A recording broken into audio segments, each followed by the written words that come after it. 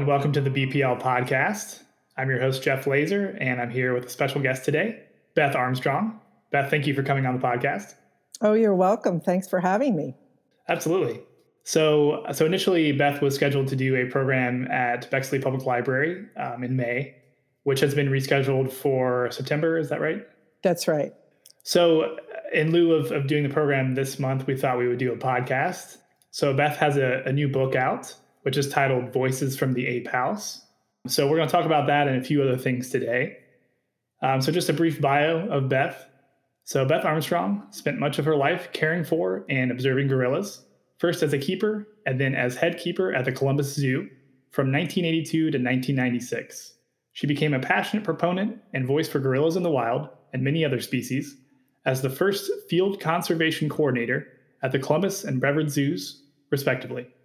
She continues to promote the role of zoos in supporting fieldwork that actively protects great ape species in the wild. So Beth, can you talk a little bit about how you became interested in nature and sort of your early days as a zookeeper?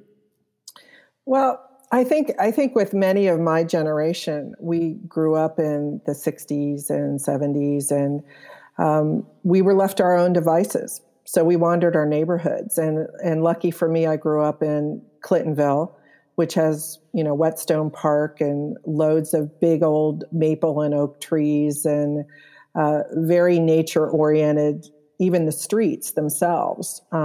So we wandered. We walked everywhere or we rode our bikes everywhere.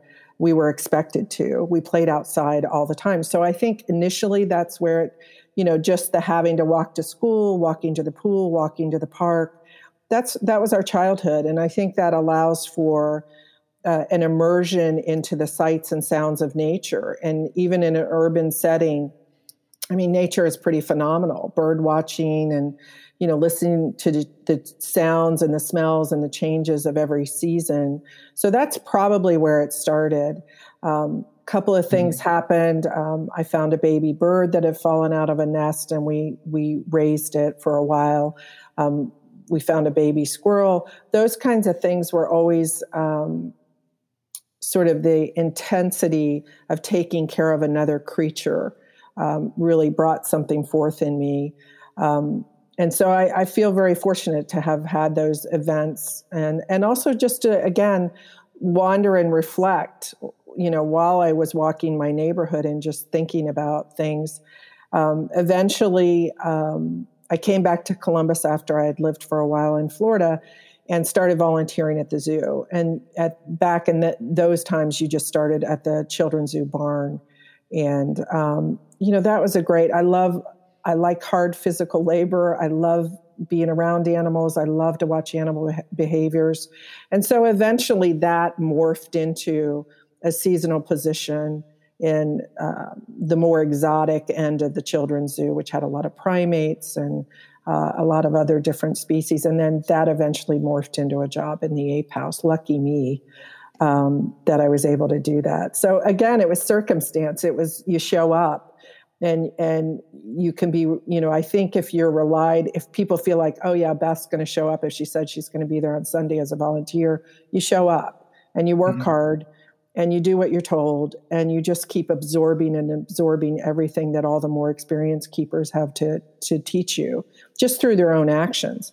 And so, eventually I lucked out, and I don't know how I did it. Honestly, I feel so fortunate to have worked with gorillas, to have landed up in the Ape House as a full-time keeper eventually. So it sounds like a very natural progression of things. Yeah. And you didn't know whether or not you were going to get a job at the zoo. You volunteered because you loved it, and again, you create your own opportunities through hard work, and you'd have to have a little bit of faith. I was a little lost. I wasn't sure, how am I ever going to get to where I want to be, which is, it started to dawn on me after being at the zoo for a while. I don't just want to work with gorillas. It was almost like I needed to work with gorillas. There was such an attraction, a passion there for who they are as individuals and who they are as a species. So, again, feel incredibly fortunate that I was at the right place at the right time with the right people to work with as well. Absolutely. Yeah. And so can you talk a little bit about, since you spent so many years working intimately with gorillas, Yeah. What were some of the things that surprised you about that? You know what, in a weird way, as soon as you asked that, the first word that came to mind was forgiving. And I feel like, when I first started in the 80s, it was not a great situation for gorillas in captivity. And, the remarkable and the absolutely stunning thing about the Columbus Zoo was that they really allowed us as keepers to have input and have a major influence on moving forward with how we were going to change things so that the lives of these animals were much more comfortable and much more private, that they were given the opportunity to behave as gorillas. But, when you think about what these animals would have gone through, and again, I started with gorillas in the early 1980s. So many of these animals had been wild caught.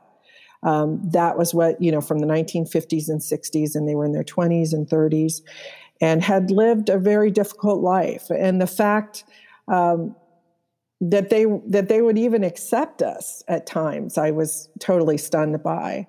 But eventually, when we made all these changes and we built the gorilla habitat, the big cage structure at the zoo, and we shut down their main building to the public and renovated it so it's a very quiet, cozy, private space for the gorillas, I think, not so much the surprising thing, but the thing that just I absolutely adored on a daily basis was to watch their interactions with each other.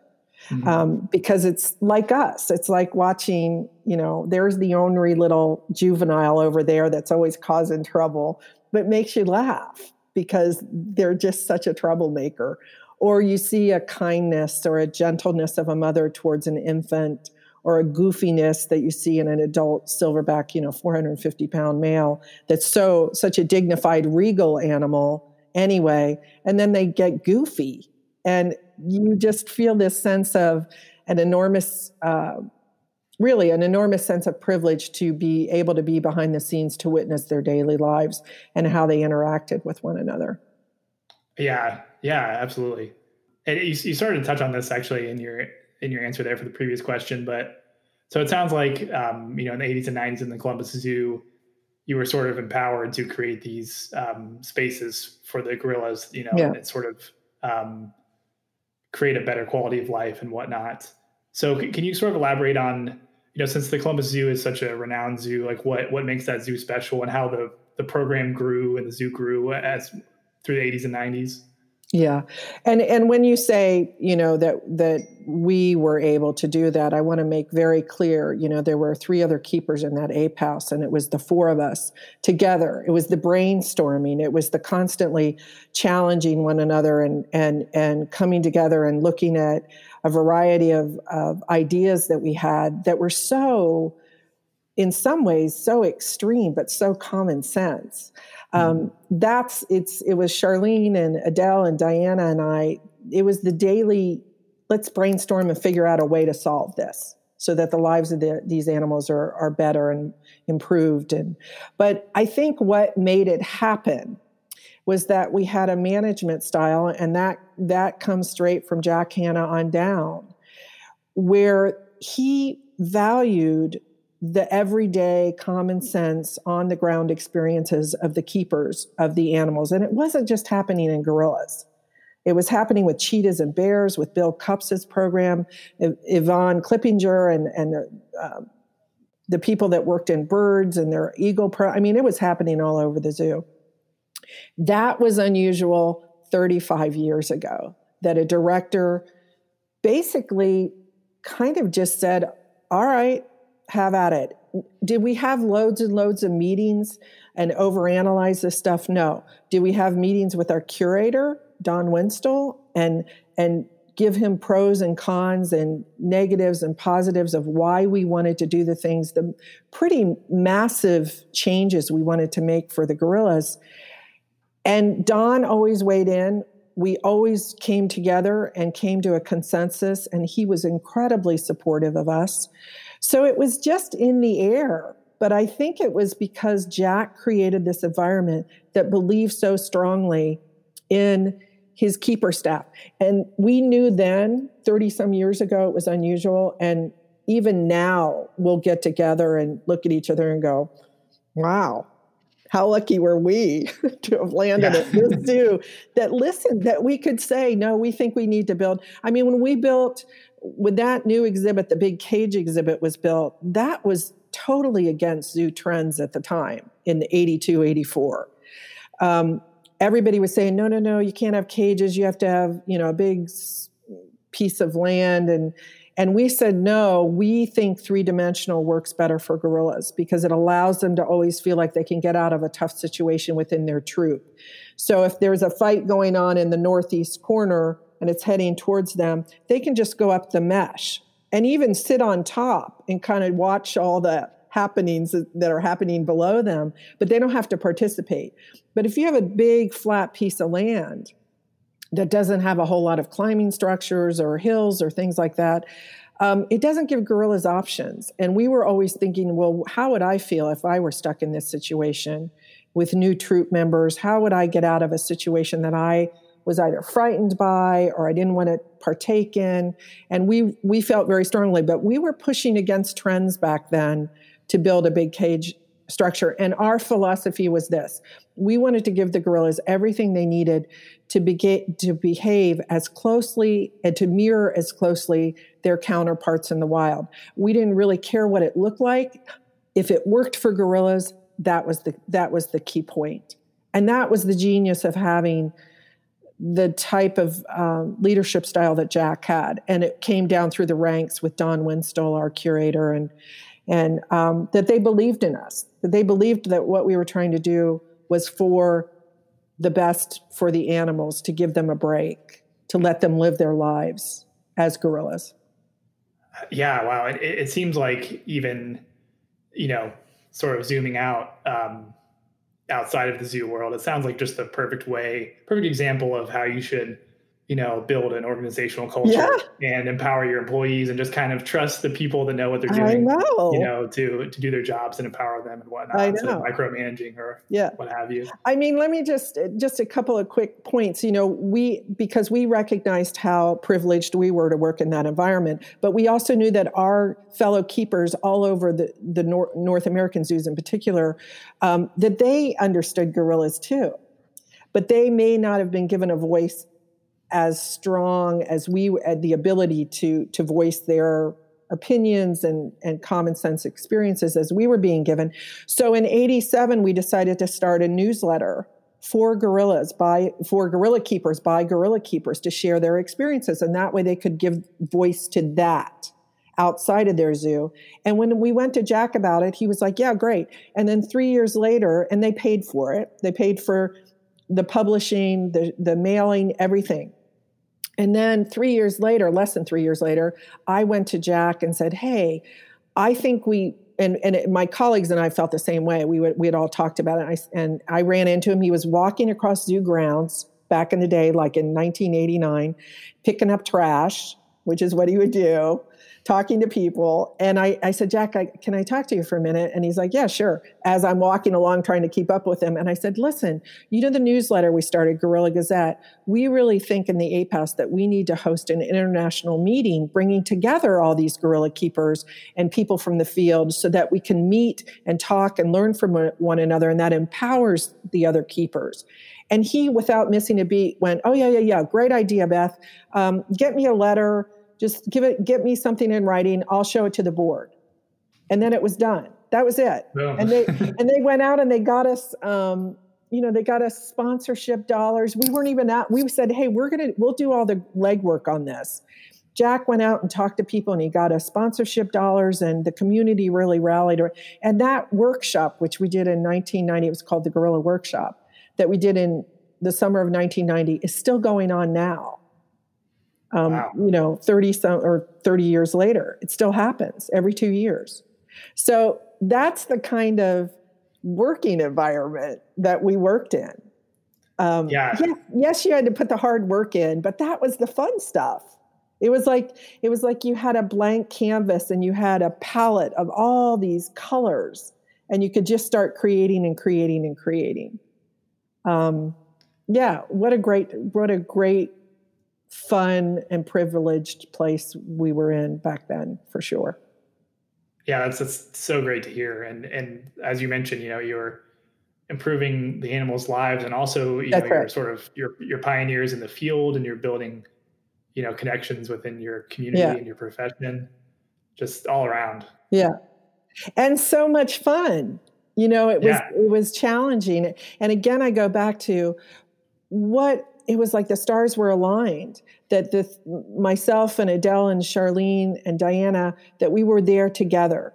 And that made something, and Susan White was there, and it all came together, and we just, again, having that level of freedom to create, and everything always looped back to, what do we need to do to make the lives of these gorillas reflect who they are, which are gorillas that need to be in big age diversified groups with moms, whether or not they're adoptive moms or adoptive dads or biological moms and dads, raising their babies, disciplining the juveniles in relation to, you're getting a little too rough with that baby.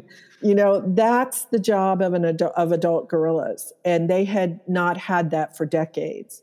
And sure enough, they delivered. They absolutely, the gorillas on all levels delivered, because we gave them the space and the freedom and the privacy to get on with their gorilla lives. Yeah, exactly. Yeah. That's so great. Yeah. Sort of switching gears a bit, so, you had this experience of, working with animals in captivity and, improving their lives and their spaces and environments. And, you also do all this work in conservation to this day. So can you talk a little bit about how, your experience working with these animals impacted your views towards conservation, and maybe talk about your current efforts and whatnot? Sure. So again, I think sometime in the around 93 or something, I was made head keeper of the gorillas. Yeah, because we split the department. I think that bonobos became separate, and then it just became gorillas. But even prior to that, around 1990, I started becoming very interested in our zoo starting to support conservation. And again, we had that blank canvas where we had a conservation committee, a management committee that you could approach and say, hey, I heard about this great project. Would you be willing to match a grant that they gave or they were given? And that just sort of morphed into more and more me supporting or going to the conservation committee and asking them, hey, what about this? What if we do a little fundraiser to raise money for the Mbalibai gorilla study in northern Congo? What if we do this for the Kibale chimp project in Uganda? So again, you just sort of created this philosophy and not really protocol, but an approach to how do we support conservation.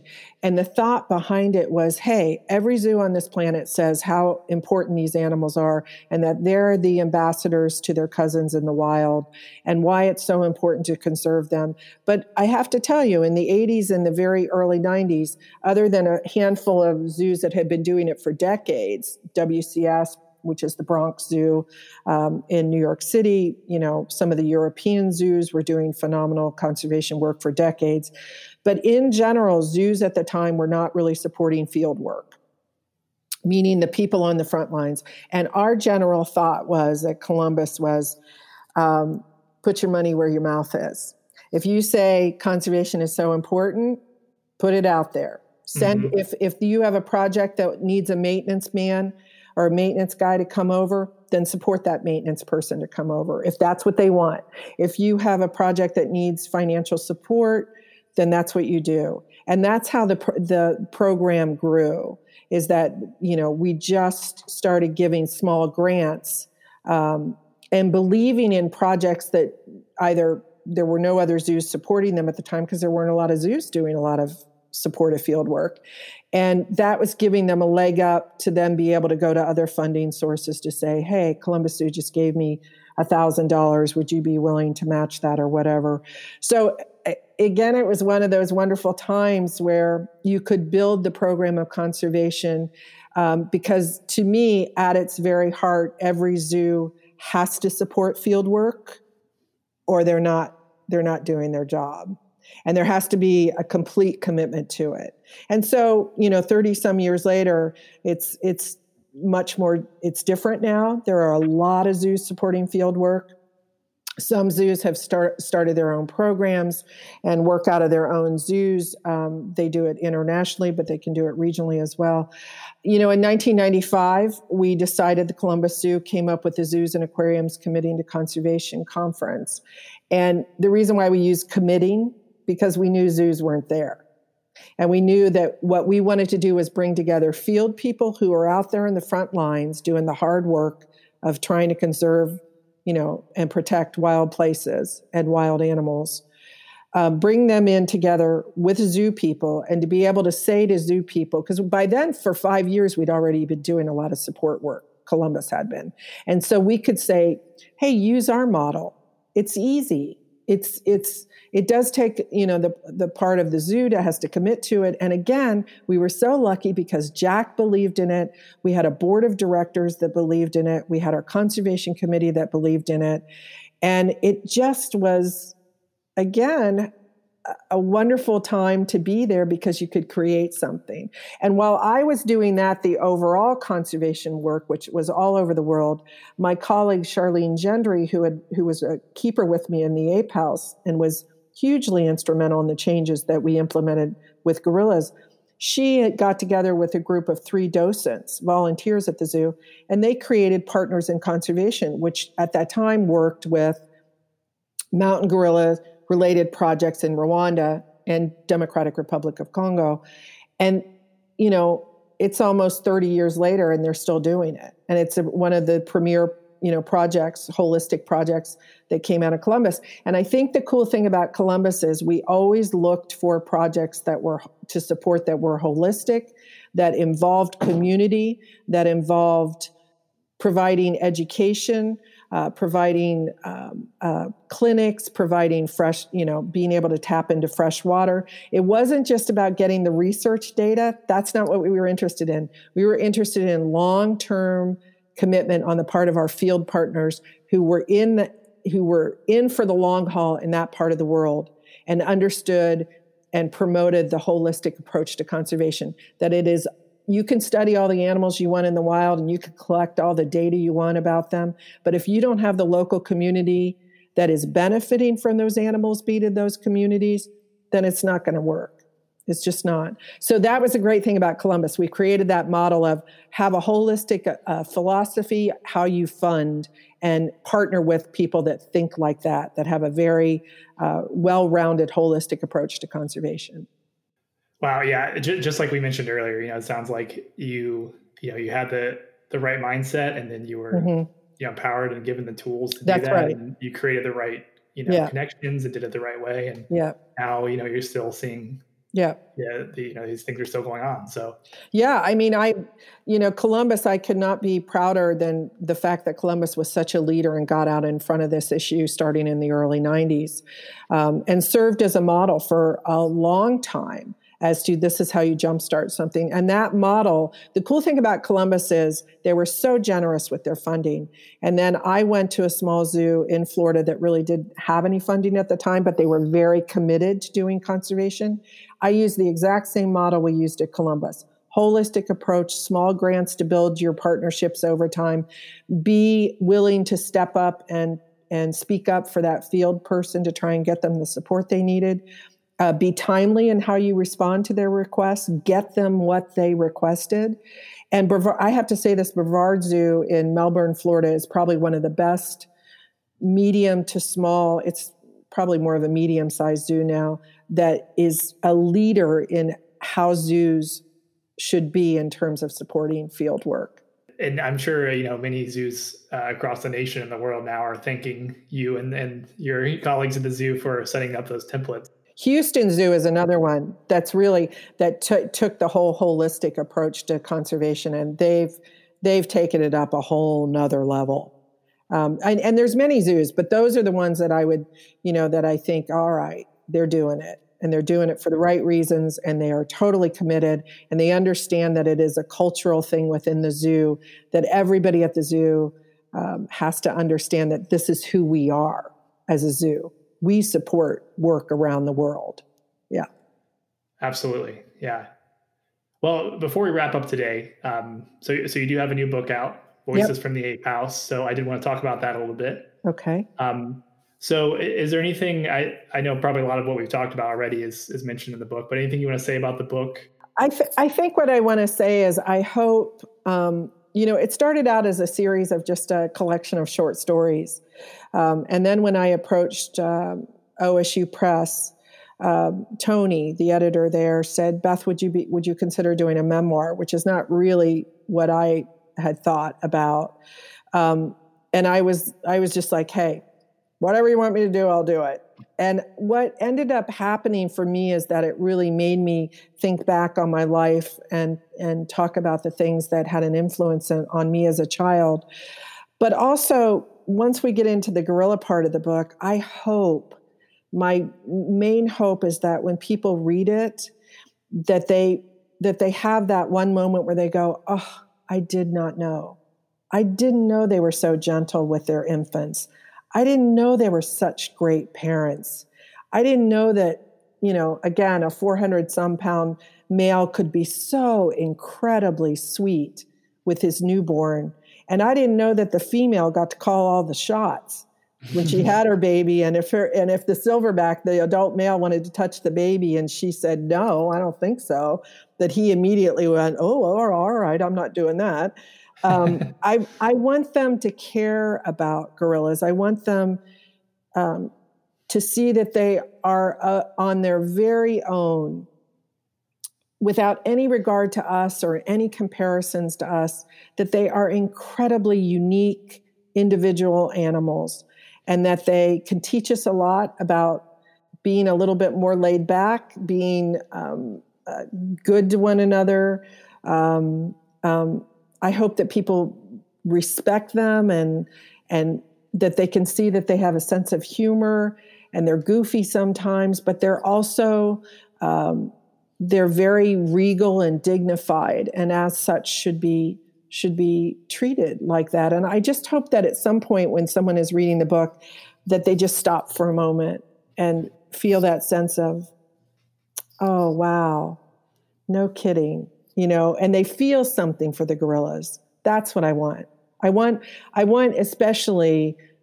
people to really understand that Bongo, the male gorilla that I was really close to, and even though he passed away ages and ages ago, I want people for a moment to understand that his life mattered, and that he mattered, and what he went through mattered.